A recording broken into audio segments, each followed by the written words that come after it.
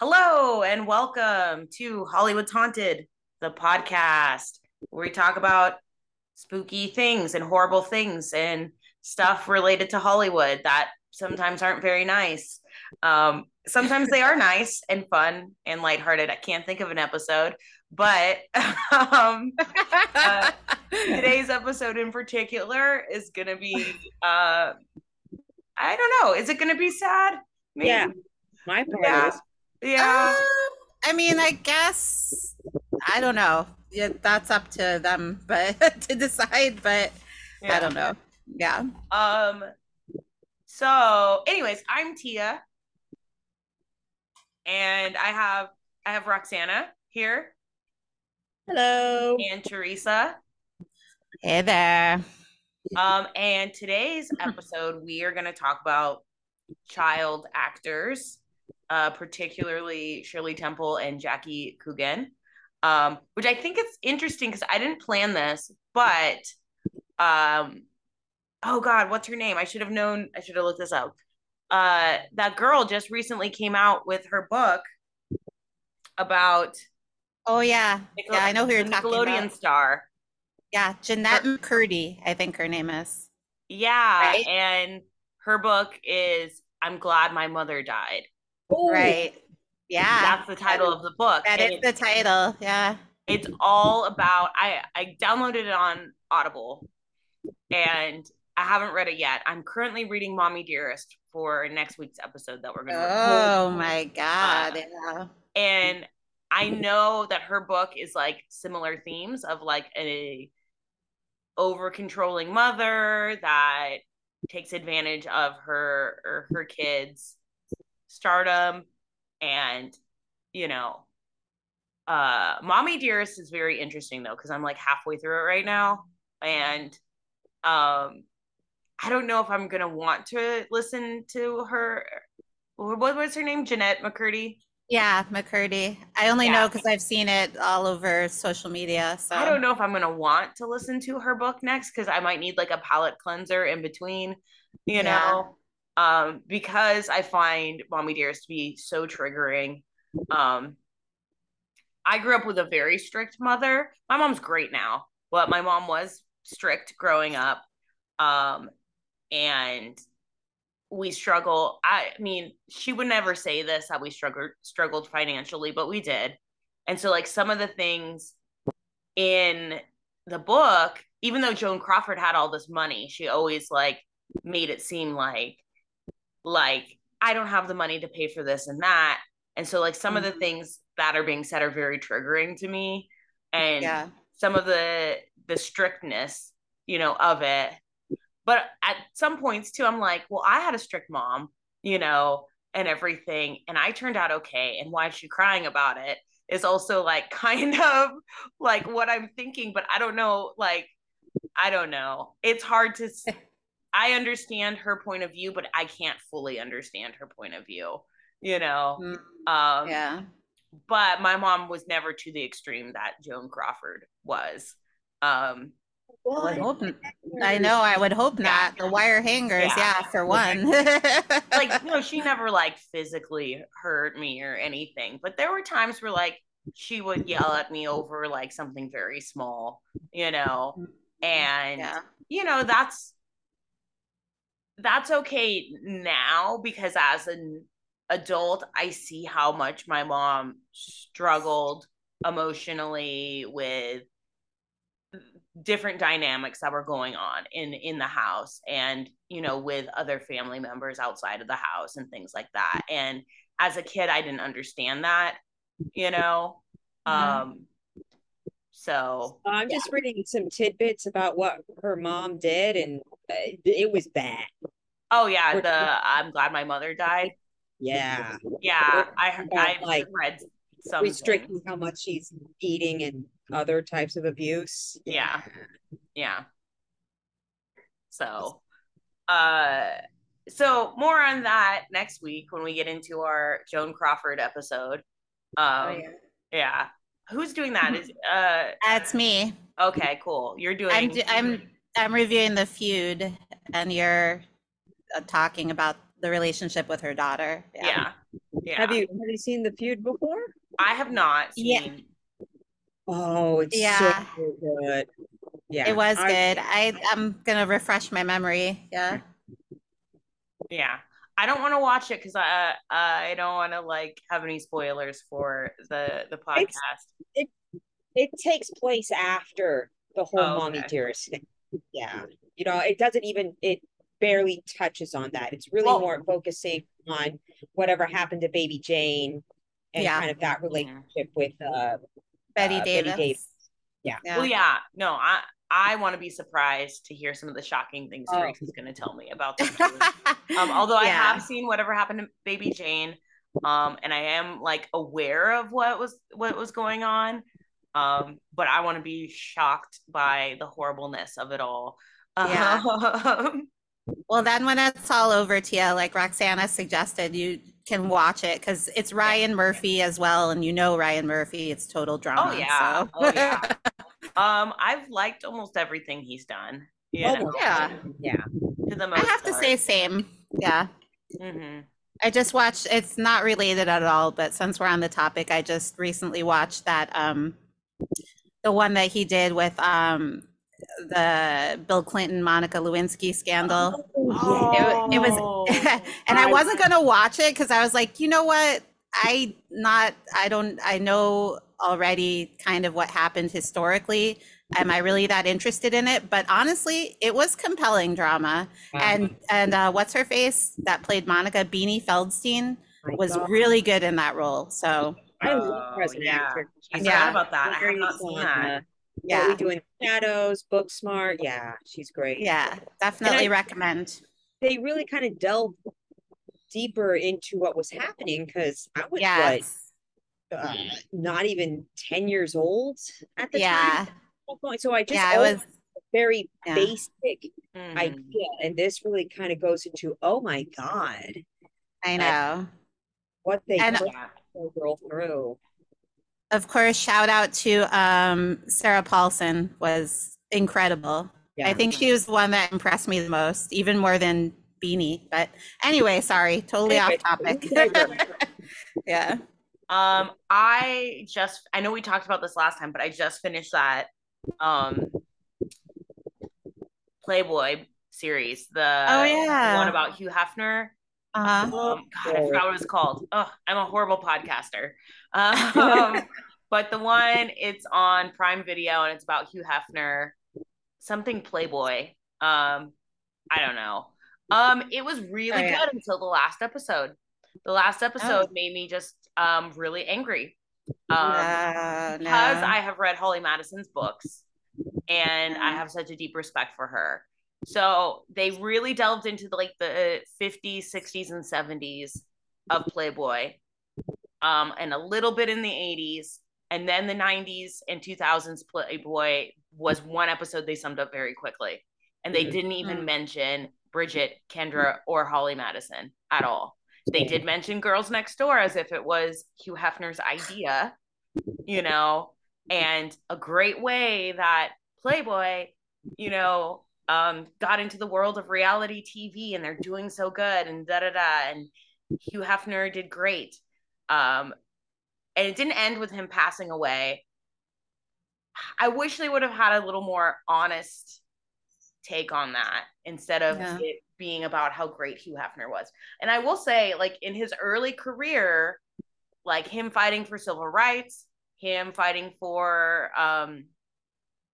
honesty in the press, fighting censorship, giving voices to AIDS activists, giving voices to political activists, all of that stuff was really incredible. Making a brand that's a powerhouse is incredible. And, all of that's cool, but I wish they would have been more honest. I wish they either would have stopped at, the 70s, 80s and just left it at a cliffhanger, or been more honest about the 2000s Girl Next Door, Hugh Hefner being a horrible piece of shit person later in his life. So that part made me really angry. I will still say you should watch it because it's some of the stuff is fascinating. I knew a little bit about how Playboy really was an honest publication, or at least a voice for people who were being marginalized, and that's kind of cool. But anyways, I digress. Yeah. So yeah, well, yeah. I just wanted to tell you because we talked about that last time. I don't know if we talked about it while I was recording, but yeah, no, I don't remember either. But yeah, I think Roxana wasn't there, but that was last week. So yeah. But yeah, so okay, let's get into this then. Yeah. Our actual topic. Our actual topic. Yeah. So I know like a little bit about Coogan's Law, and I know a little bit about Shirley Temple and some of the horrible things that happened to her and some of the great things. Yeah. One of my favorite movies is Seabiscuit, the original Seabiscuit, with an older Shirley Temple being Irish. I don't remember that, but it's been like, I think I saw Seabiscuit when it came out. So yeah, that was obviously a long time ago. I don't remember. There are some racist tropes in it. Yeah. Particularly a Black character that is definitely a racist trope. So I will warn the listeners about that. Yeah. But yeah. And I just watched, oh my God, recently we were watching Shirley Temple's show that she did, that like talk show that she did. Oh yeah, she did do a talk show later in life. Yeah, we were watching her do a recreation of Hans Christian Andersen's Little Mermaid, and it was the most bizarre thing I have ever watched. Oh really? I never. Shirley Temple as an adult in a blonde wig was bizarre. She was wearing a wig? Yeah, well, she was playing Mermaid. Okay. I'm just gonna leave it at that. It was bizarre. And I'll let you all YouTube it. It's out there. Now I'm gonna have to look for it after the podcast. Yeah. So I don't know which one of you want to go first. I have a feeling like these are both the same era, more or less. I mean, I'll go first. Oh, because how about this? When was Shirley Temple born? She was born in 1928. Yes, so I'll go first because Coogan was born in 1914. Okay, yeah. So it sets it up chronologically. Yeah, that's good. Okay. So Jackie Coogan was born October 26th, 1914. He was born here in Los Angeles, California, and he was born to parents who were performers. His father was a comedian. His mother was, a vaudeville actress. She could also sing. And for pretty much his early years, like from 1 to about 3 years old, his parents would go off touring and doing shows, and he was kind of just left with his relatives. And then in 1917, his mom was doing a film, and she kind of had him in the film as what would have been 3 years old. So he was like the baby in the film. And so that's technically his very first movie that he did. He wasn't credited for it, 1917. And then his parents were doing a vaudeville show, and they brought Jackie up for the curtain call, and the audience kind of loved him. So the people running the vaudeville show were like, hey, if you do this every night and have your son a part of the show, we'll give you extra money. So that was kind of Jackie Coogan's first paid gig. So at a very young age, he was on stage, he was doing dances, the audience loved him. And then somebody by the name of Charlie Chaplin was like, hey, this kid's got talent. I'm going to see if he's going to be in a couple of my movies. So he had him in one of his first movies just as a bit part. And then he had him in the movie called The Kid, which is said to be one of Charlie Chaplin's most famous and well-known movies. So in it, Charlie Chaplin plays his character, the tramp, or the little tramp, and his character finds this kid, which is played by Jackie Coogan, and the plot of the story is basically, in order to save the kid, Charlie Chaplin has to give him up. And audiences loved Jackie Coogan in this movie. It's a silent film, and he kind of stole the show. A year later, Jackie Coogan lands the lead role in Oliver Twist. And from there, his career just takes off, and they actually start merchandising his image. So he's on chocolate bars, hats, dolls, that kind of thing. It was really one of the first child stars to be kind of used in that way, merchandised. Now, his father was his manager and taking care of the finances at that time. And his father was doing a pretty good job. He was putting a bit aside for his son and investing the rest of it. They purchased a home for the family. They were able to have a pool. They were one of the first families here in California to actually have a pool in their backyard. And they bought a dairy farm. And so his father was, utilizing the money well. And they estimated that he probably made between $3 to $4 million. And this is 1920s, $3 to $4 million. Today, that would account to about almost $60 million. That's a lot of money. Yeah. Wow. Jackie Coogan his career is doing well, making this money, doing all this stuff. And at 10, and this kind of comes in to play a little bit later, he started doing charity work. He was touring with the Near East Relief, and they would go around the United States and Europe, and they were doing a children's crusade, I should say, and they were raising money to get clothing, food, and other resources to war orphans located in Greece and Armenia. And they raised about $1 million in that time, which today would have been about $14.8 million for this. So he was doing this at 10 years old.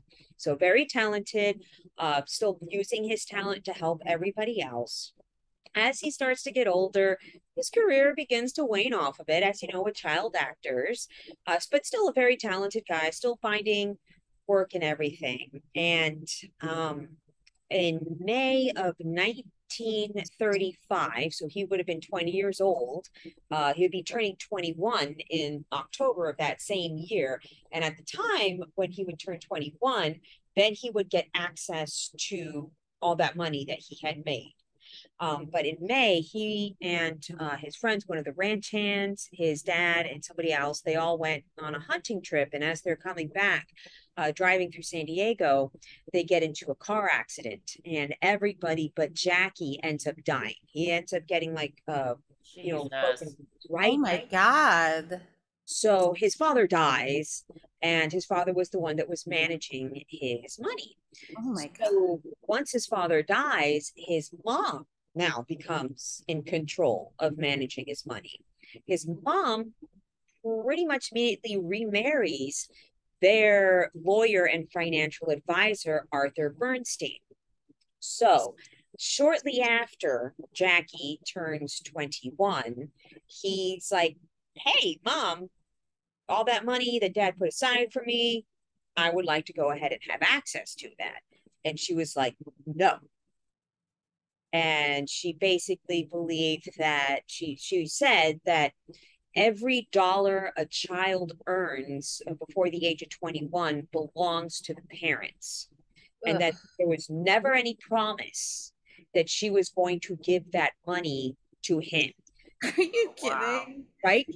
Oh my God. And she was saying that he was like a bad kid, which really at 10 years old, he's using his talents to raise money for war orphans. Yeah, it's a bad kid. And that his time on set was playtime. He wasn't even working. He was just playing around. Oh my God.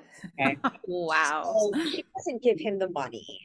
He's trying to have some semblance of a career. He's doing more vaudeville, kind of what he was used to doing, but he wasn't getting the same success he did when he was a kid. So he decides he's going to sue his mom for his money. Mm-hmm. So he takes her to court, and the public is kind of getting in on this. They're like, yeah, Jackie Coogan, we remember him from the Charlie Chaplin films. He totally earns, he deserved to have the money that he earned as a kid. And Charlie Chaplin gave Jackie $1,000 to be like, hey, no questions asked, here you are, because they had been good friends and work colleagues. So finally, it wasn't until the late 30s that they get a settlement on him suing his mom, and he was going to get half of whatever was left over of the approximate $3 to $4 million. Turned out to be $25,000 was what was left over, because his mother and Arthur had been spending it on furs and diamonds and just various other luxury items. The home that she was living in was a home that was bought with his money. So they pretty much blew all of his money. And the court decided, he was going to get about $126,000 of what was left over, which isn't too bad, in that nowadays it'd be like a couple $1 million. But after the court settlements, after all of the debt that he had got into, there really wasn't much left over. So he was kind of broke after all of this. So even though he had made all that money, worked all that time as a kid, he pretty much had nothing because his mom and his stepdad spent it all. So they didn't work for it, but they felt that they deserved it, they earned it, so they spent all of it. At this time, it's the early 40s, and I guess while he was a teenager, he had gotten his pilot's license. So in March of 1941, he actually joined the Army before that. And then after Pearl Harbor in 1941, he requested to be transferred to the Army Air Forces to be a glider pilot, so that because he had experience flying the planes. And he actually graduated into the Advanced Glider School and was the rank of flight officer. After this, he volunteered to be a part of the hazardous duty with the 1st Air Commando Group, and went and fought in multiple, I guess they call it theaters, or I don't know what they call them in war, and multiple war combat. One of them was the Burma campaign. And in that instance, there was a crash where everybody but him died. Oh my God. Right? You can repeat it because I guess he was at the bottom of the pile of bodies, and that's what saved him. Oh, wow. This is a sad podcast. Yeah, for sure. So he served for 5 years, and then had an honorary discharge in 1944. After that, he again tried to get back into theater, doing again the live shows, radio, that kind of stuff, kind of getting bit parts on TV. And then in the 1960s, he landed the role of Uncle Fester on the Addams Family TV show. Oh yeah. Oh my God. Yeah, that is him. Jackie Coogan. Yep. Oh, holy shit. Yeah. And they actually originally didn't want him to play the role of Uncle Fester. They didn't think he was right. So he really worked hard. He made himself look as much like the cartoon character, kind of telling the directors and everything, hey, I'm the right person, cast me. And they did. And of course, he did such an iconic job. We all remember him. Yeah. After that, other TV roles and everything, but he had a bit of a rough life. Obviously, he was drinking, so kind of had issues with that. He was married 4 times. His first wife was Betty Grable. But wow, yeah, Betty Grable. Yeah, so he married her in 1937. They divorced in 1939. So he gets married to a few other women after that and has 4 children. And in the 1980s, he's not doing too well health-wise. He has heart issues and kidney issues. He's having to go through dialysis, which is basically your kidneys don't work, so you have to run all of your blood through this machine that's going to filter out all of the toxins, that get in your blood, because your kidneys do a lot of work, and when they don't work yet, it kind of really makes your life pretty miserable. So he's going through kidney dialysis, and his blood pressure dropped. He was taken to the Santa Monica Hospital and then ended up passing away from a heart attack. He died on March 1st of 1984. And when he had his funeral, he wanted it to be public so that whoever wanted could come to his funeral, which is, I think it's a testament to who he was while he was alive. He was a very caring, giving person, and even forgiving. He even ended up forgiving his mother, and they went back on better terms after what she pretty much did to him. So this brings us around to Coogan's Law. And on a side note, for those of our listeners that are here in Los Angeles and they would like to go pay their respects to Jackie Coogan, he is buried at Holy Cross Cemetery, and that's located in Culver City. So if you would like to go say thank you, because I know probably some of our folks like me and they enjoy cemeteries and things. So anyways, we go back to Coogan's Law, or that's kind of what people call it.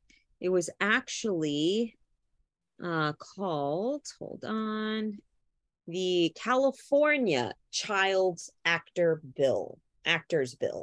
So in this bill, it was passed in 1939, kind of around the time that Coogan was going through the whole civil litigation with his mom. California passed this law that parents and the employers are required to put aside at least 15% of a child performer's earnings into this trust.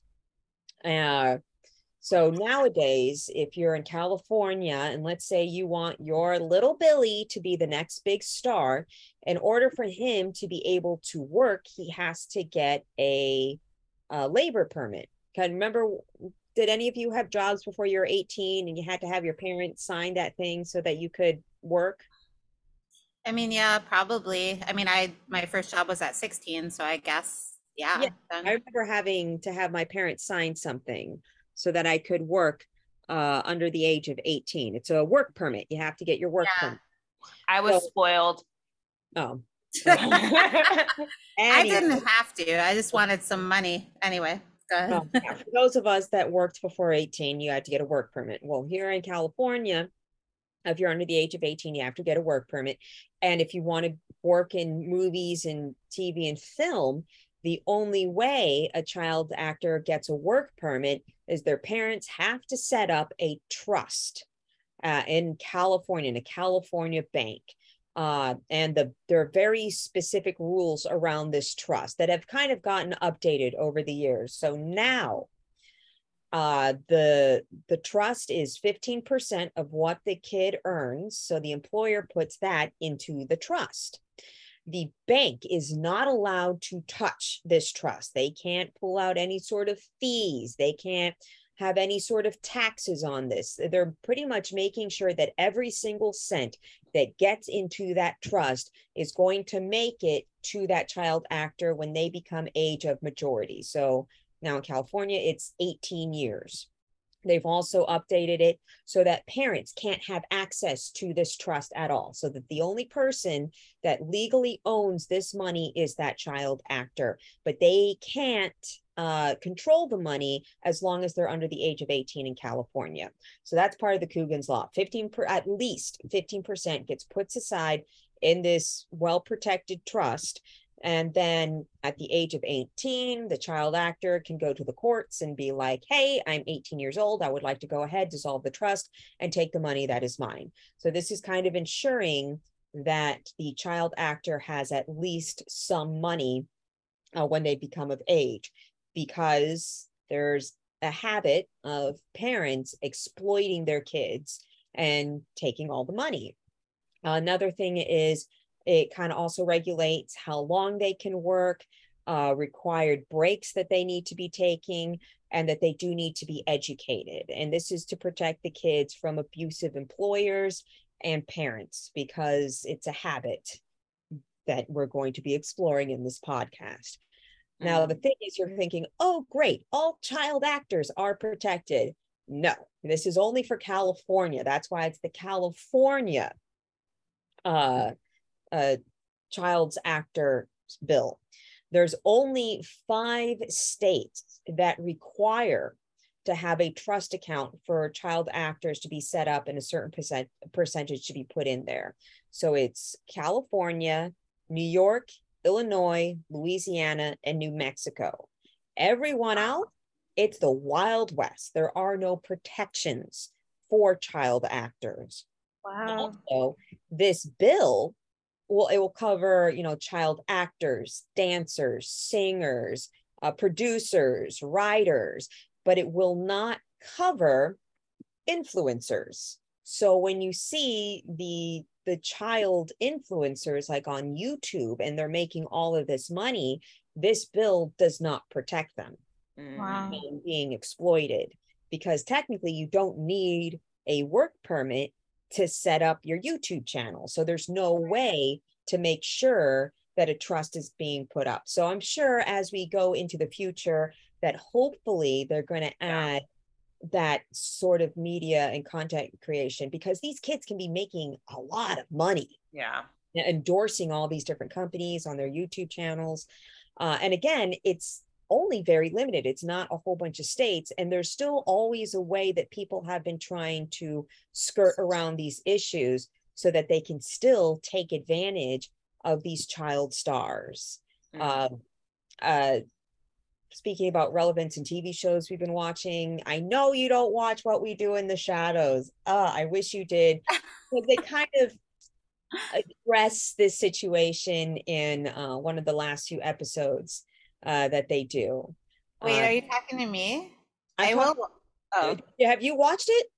Oh, no, not that specific episode. I thought you were bringing that up because I said the one time to Josh I didn't want to watch it during dinner because sometimes it grosses me out. I'm talking about Tia, because Tia hasn't watched it, and I think I've seen the movie and I've watched the first episode and I loved it, and I would love the show, but I have the attention span of a hummingbird. They're short episodes. They're super funny. Yeah. Definitely get into it. But anyway, I don't have FX. I should just get FX. Hulu. Oh, it's on Hulu. Oh, okay. Because Hulu, FX is on Hulu. Yeah. Okay. After Tuesday, because I have to finish this book. Yes. After Tuesday. And you have to watch it. Okay. I promise I will start watching it. But for those of our listeners that have caught up, the whole issue around Colin Robinson and his character, and how they kind of make a joke about him saying, all I want to do is sing and dance, and basically adults are like, no, we have to get this kind of percentage and this kind of money. And it's kind of just representing, Hollywood, that you have these young actors and actresses that are just really talented, they're really good, they're charming, they're personable, and how all of these vampiric adults around them are just trying to exploit and use them, kind of like how they did with Shirley Temple. All right, so I am going to be talking about Shirley Temple. And I mean, if you are in the United States, from the United States, you've probably heard, and you're into entertainment, you've probably heard of the very, very famous Shirley Temple. It brings, thoughts to everyone's mind, whether you're thinking of the actual child actress in, blonde ringlets, or maybe you're thinking of the drink. You could be, which is a non-alcoholic, for those who don't know. Yeah. Non-alcoholic drink of Sprite, 7-Up, any kind of variation on that, mixed with grenadine or cherry syrup. And it's very popular. I mean, I was drinking Shirley Temples, and I ordered them as that when I was younger, because that's what I was told. It was called a Shirley Temple. Yeah. So, better than just soda. It was, I don't know. I always thought it was really cute. Mm-hmm. Exactly. That was and still is the mentality. So, but there's much more, of course, behind that than just the girl in the blonde ringlets and the drink. But let's delve into it a little bit of background. Well, Shirley Temple's full name was Shirley Temple Black. That was the name that she would leave this earth with. She was born on April 23rd, 1928. And she died on February 10th, 2014. She was 85 years old. She was an American actress, singer, dancer, and diplomat. Yes, diplomat. She was Hollywood's #1 box office draw as a child actor and the period she was active was from 1934 to 1938. Back to her diplomacy, she was the U.S. ambassador to Ghana and Czechoslovakia from the late 70s through the early 90s. I had no idea. Right? Nor would most people, I think, And she was also named, at one point, the Chief of Protocol of the United States.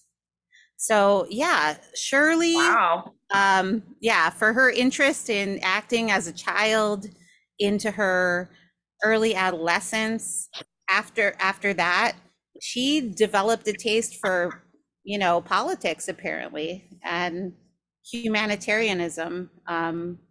So it's very interesting. So she was born in Santa Monica in 1928. Why do I find this so hard to say? But no judgments. Well, maybe some, but she was identified in her life as a Republican.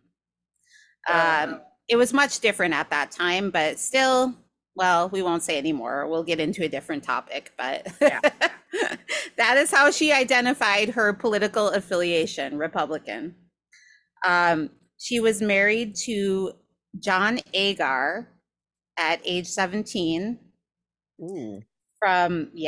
So she did marry young, from 1945 to 1950, and then she divorced, and then she married Charles Alden Black. So hence her last name that she left with from 1950 to 2005 when Charles died. So she actually survived him for many, many years. And this is really cool. Something, that may be news to some of our listeners out there, or even to you on the podcast, but she had 3 kids, Linda, Susan, and Charles Alden Black Jr. Her child, Lori Black, was the bassist for the Melvins. Oh, so wow. Yeah. I thought that was such a crazy connection. I was like, are you serious? That's your mom is Shirley Temple? But yeah. Bassist for the Melvins, and your mom is Shirley Temple. I'm gonna look her up right now. What's that? I'm gonna look up Lori Black. Oh yeah. No, you should. So the years that she was active as an actress were from 1932 to 1965. And then a couple years later, in 1967, until 1992 is when she really became a public servant. Oh. So she really flipped it, you know, after that. But let's go back to what she's known most for, being the child star, because I don't think there is another child star, especially at that point in time, that was talked about or revered or publicized, glamorized as much as Shirley Temple. Yeah. Much like Jackie Coogan, she also began her career at 3 years old. In 1933, she achieved international fame in the film Bright Eyes. In February 1935, she received a special Juvenile Academy Award for outstanding contributions as a juvenile performer in movies during 1934. And it was said that they had to create a special category for her because they had never given out a Juvenile Academy Award prior to Shirley Temple and, you know, the films that she was in. So that was a pretty big deal. Yeah, wow. The Academy literally created a category so they could give you an Academy. Yeah, exactly. Yeah, wow. They did.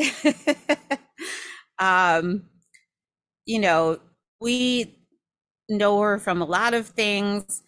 She's known for being in a movie called Curly Top, which is the Animal Crackers in My Soup. If you've ever heard that song, that's where that comes from. Heidi. Yeah. Those were two. That was one of my favorites growing up. Yeah. Heidi. With Shirley Temple. Yeah, those were two of her big hits. Yeah. I always think of the first thing that comes to my mind is The Good Ship Lollipop, because right. You know, yes. I always think of the song right away. On the good ship Lollipop, it's a sweet trip to a candy shop, and I won't do the rest, but you know, that was enough of it. A couple bars. So that's how I think of her. You know, but of course, none of us on this podcast were alive during that time, so we can't really attest to how it was then, but we all have our memories of her in some way. She was definitely branded right away with a lot of wholesome image merchandise. She had dolls, dishes, clothing. So she capitalized on all of this. And, you know, I mean, it's good in a sense. I mean, that's what every, you know, entertainer, artist does nowadays. It's all about the branding, you know. But I think it's kind of funny to think about it back then. When it was happening and people didn't really know it was happening. Nowadays, you know, you look at like, and I love her, by the way, no hate, but JoJo Siwa. Oh yeah. From Dance Moms. I've met her in real life. She was supposed to be on one of my tours. Oh my God, are you kidding? Yeah. So her and her family went on their own. They're like, we got strollers. We'll be better off. Super sweet. Very tall. Yeah. Oh, she's tall? Oh, wow. Yeah. Well, taller than me. I'm 5'2", so that's not really but yeah. Oh, that's cool. Yeah. I saw her through the whole Dance Moms thing. So anyway, I do love JoJo though. I think that, you know, maybe JoJo could have been Shirley Temple back then, honestly. Oh, absolutely. I have a JoJo Siwa jacket in my closet right now. So nice. Speaking of branding. Yes.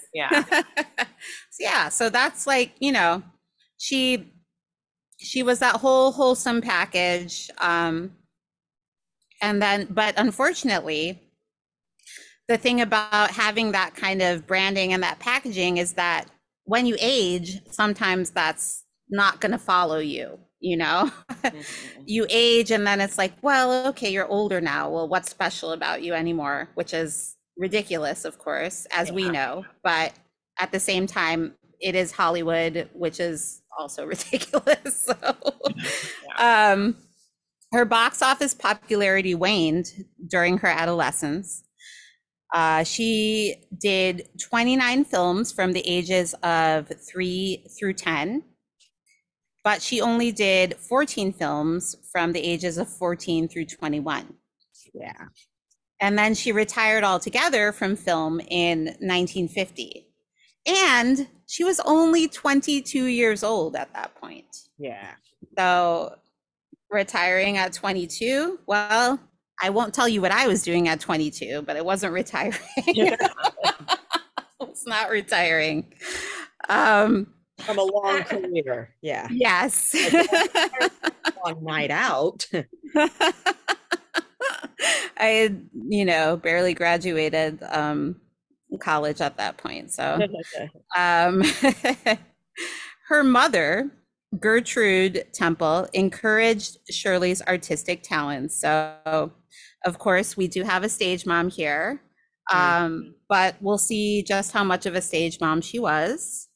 So Shirley's artistic talents did include singing, dancing, and acting, naturally. So she was enrolled in Meglin's Dance School in Los Angeles in 1931. So her mother did obviously care about her training and what, she was going to be doing. So that part is good. She styled Shirley's hair in ringlets. So of course her signature ringlets that we all have come to know and love. Let's see, she was spotted by casting director Charles Lamont at the dance school. So at the school she was attending, Meglin's Dance, and he invited her then to audition. And he got her involved in a venture that was kind of going to be known as, well, at least he said, as educational pictures. He signed her to a contract in 1932 to appear in 10 to 20 minute comedy shorts. And these are pretty controversial by today's standards. The first one was called, if you can wrap your mind around it, I'm laughing even trying to read it. The first one was called Baby Burlesques. Yeah. I didn't know what to expect, but not that. Yeah. Baby Burlesques was the first title. The next was Glad Rags to Riches. So, I mean, that's a little more, it's a societal commentary, obviously, but the first one, yeah. I mean, you can't even, oh my gosh. I mean, no, you can't even say that anymore. So I'm saying it now, but that's the title of the show. That should have never been okay to say. No, of course not. I thought it wasn't okay to say back then, but apparently not. Yeah, no, it was, and this is how it's spelled. Baby is spelled normally, but then burlesques is spelled Burlesks. So, yeah, I don't even think that's right. So, anyway, hopefully it didn't do too much damage to Shirley mentally, psychologically. It could have, but this unfortunately would lead her into her film career. So, everyone says you got to get your start somewhere, but, it's like those protection laws, like we were talking about, they just obviously weren't in place. And also adults should have been thinking better about things. So not that any in the Baby Burlesques, from what I saw and read about, not that anything was displayed or, nothing like that, but like still, like you're calling your show Baby Burlesques. So and you're trying to paint it in a certain light. So anyway, that's all I'll say. December 7th, 1933, she signed on to the film Stand Up and Cheer. And this is what was going to be her breakthrough performance, because the studio executives were absolutely charmed by her. her films were seen as generating hope and optimism. And this is a quote from a biographer named Anne Edwards. And she said, "This was mid-Depression, and schemes proliferated for the care of the needy and the regeneration of the fallen." But they all, sorry? Yeah, care of the needy. Oh, yeah. Yes. But they all required endless paperwork and demeaning hours-long queues, at the end of which an exhausted, nettled social worker dealt with each person as a faceless number. Shirley offered a natural solution, and that was to open one's heart. That was Anne Edwards, who is a biographer, and she was talking about the tone and tenor of the Shirley Temple films as a whole, I guess, at that point. I see. Yeah. Then there is a quote from none other than President Franklin D. Roosevelt.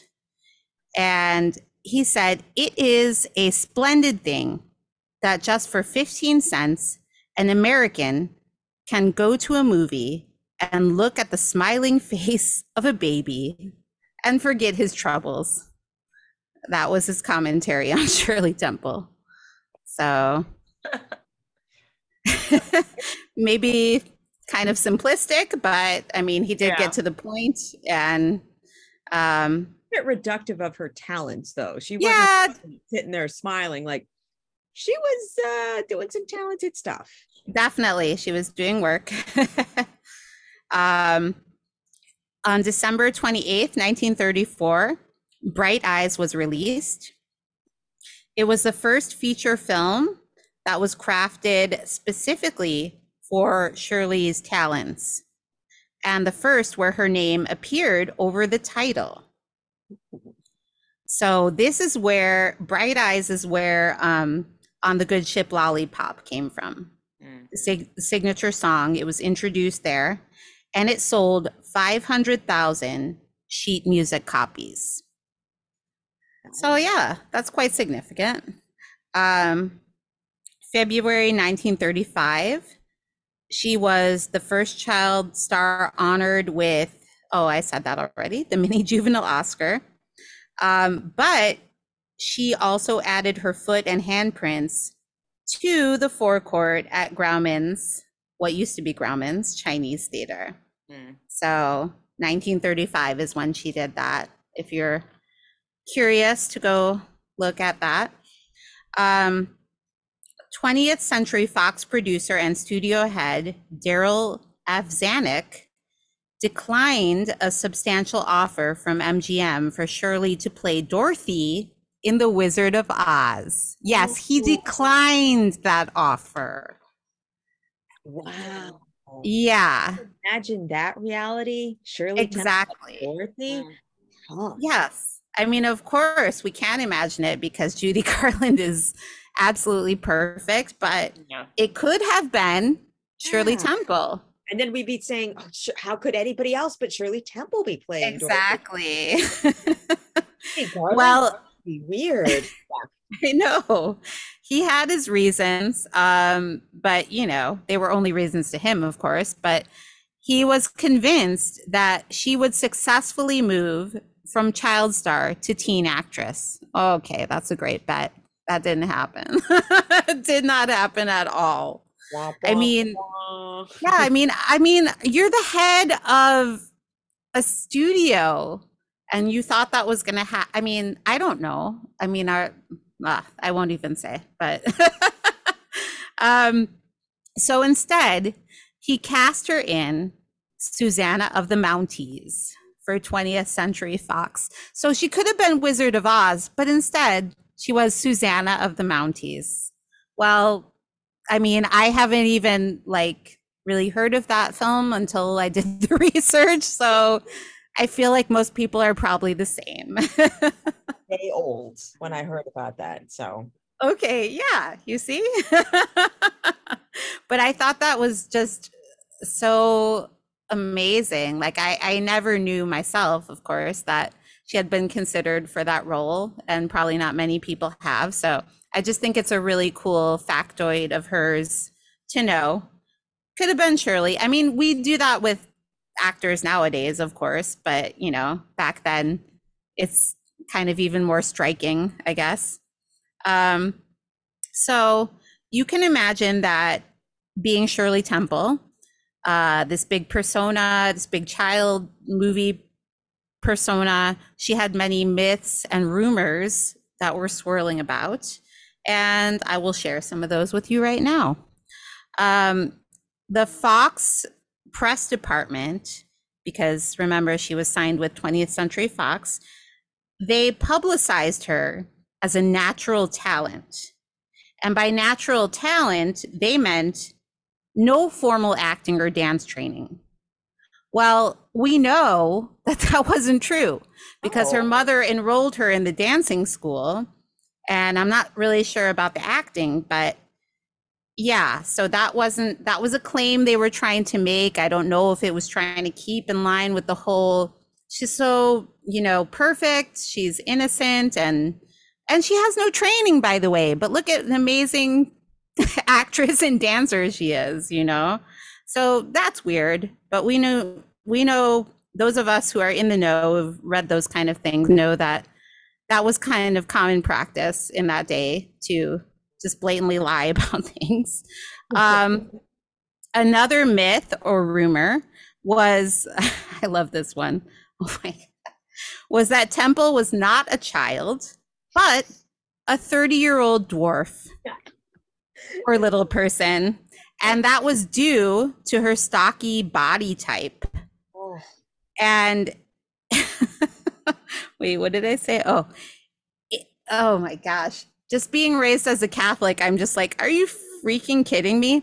In Europe, the Vatican sent a priest to verify the rumor that she was actually a child and not a small person, as we like to call them nowadays, right? I'm sorry, a little person, not a small person, a little person. But this is what the church is concerned with.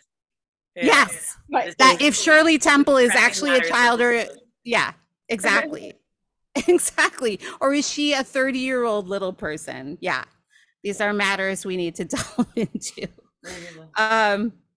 Another rumor or myth is that she didn't appear to lose her teeth. And the reason for that is an actual reason.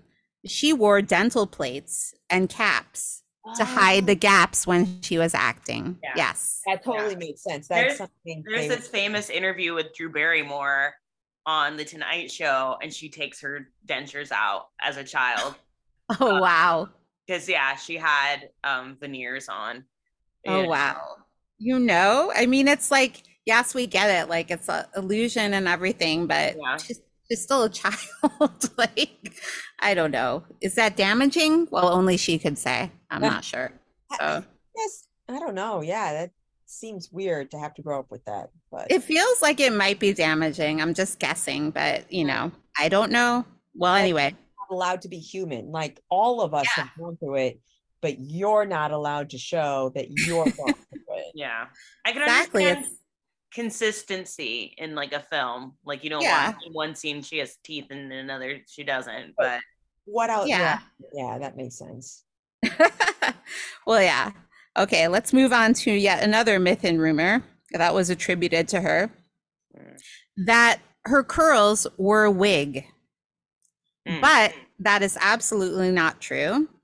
It was a nightly process for her. It was tedious. It was grueling. Yeah. And she had weekly vinegar rinses. She said her eyes stung from the vinegar rinses. So, I mean, do you want to term that as abuse? It's possible, you know. I guess it's here. Yeah.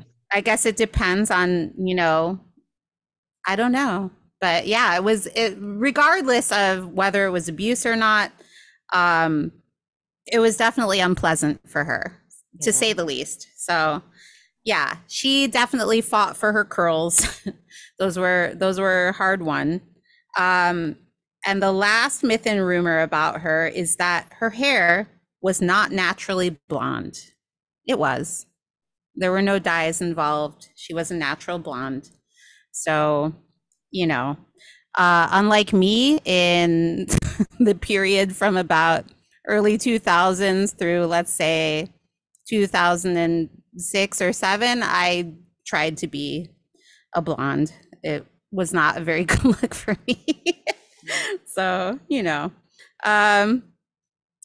moving on to what you were talking about earlier, Tia, or you mentioned briefly, I don't know if we're recording or not, but Shirley Temple's TV career. So that was, it was called Storybook, and it was on NBC from 1958 through 1961. And that was where she did fairy tale adaptations. That makes way more sense. I thought this was like her talk show or something, or like some variety hour that she had. Yeah. And I was like, why is she doing The Little Mermaid? It's still bizarre. It's still. Oh, I'm sure. But 60s interpretations of anything are strange. Everybody was on something. Oh, yeah. Right? Oh, yeah. That's true. So, yeah, I'll still have to get a look at those, but I guess it was kind of, let's see, 1958, 9. So it was a short-lived enterprise, but yeah, still something that she did and notable. And then before I move on to her really adult career, kind of, I should say that she was known, still is known, for being one of the first actors at the time to work on a set or on film and be so close, have a close relationship with a person of a different race, ethnicity. She was working with Bill Bojangles Robinson in The Little Colonel. And at that time, it was completely unheard of for any child to be, you know, involved in that. So I thought that that was, you know, something that's completely notable.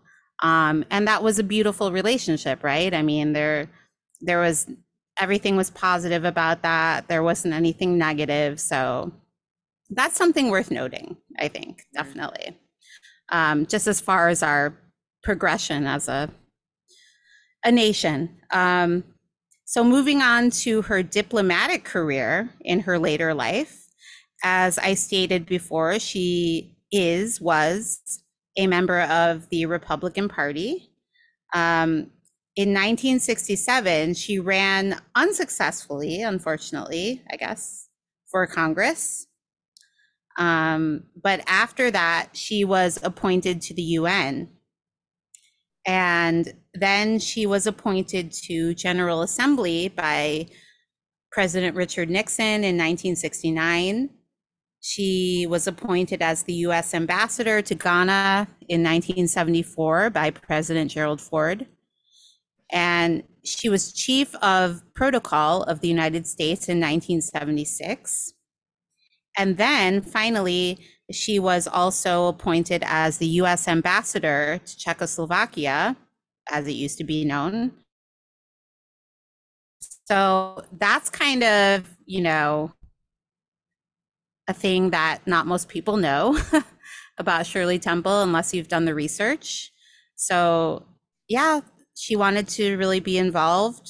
But I guess for whatever reason, she, you know, that didn't happen for her. But, you know, all her ambassador roles, she definitely did a lot of work for the government despite all that. So I don't know, that's very interesting.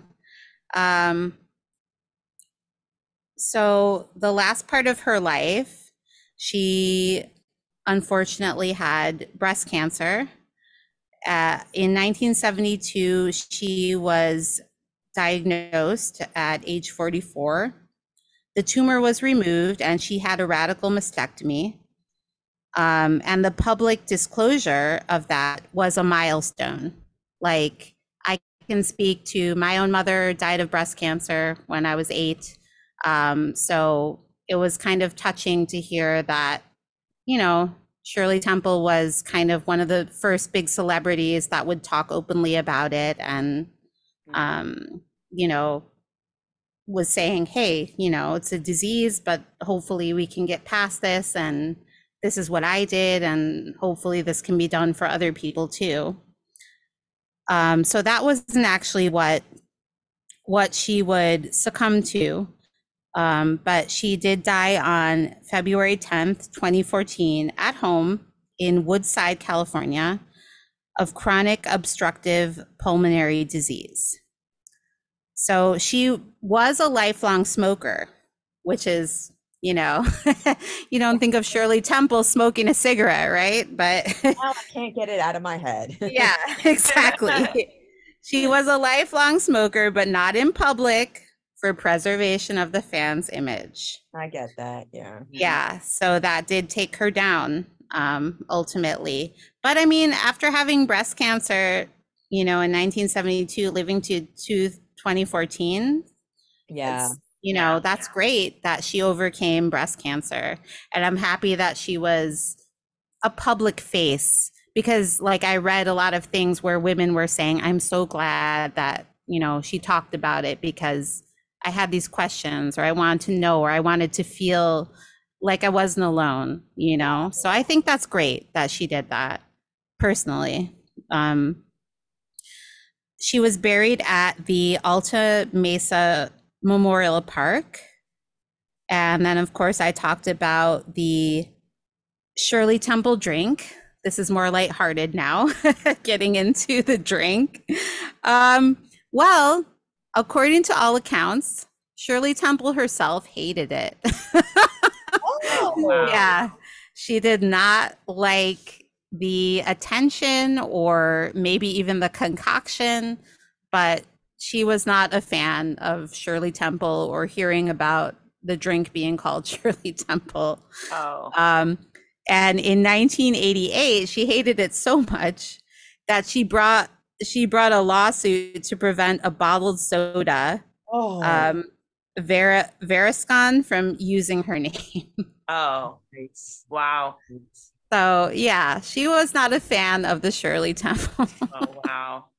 Which I find completely ironic, of course, but you know, hey, I can't feel get everything bad you want. because when we used to talk about, because she supposedly was I don't know if she haunts the Pig and Whistle, but she was like, we mentioned that she was a regular at the soda fountain there at the Pig and Whistle. And I used to always joke that Shirley Temple would have a Shirley Temple there.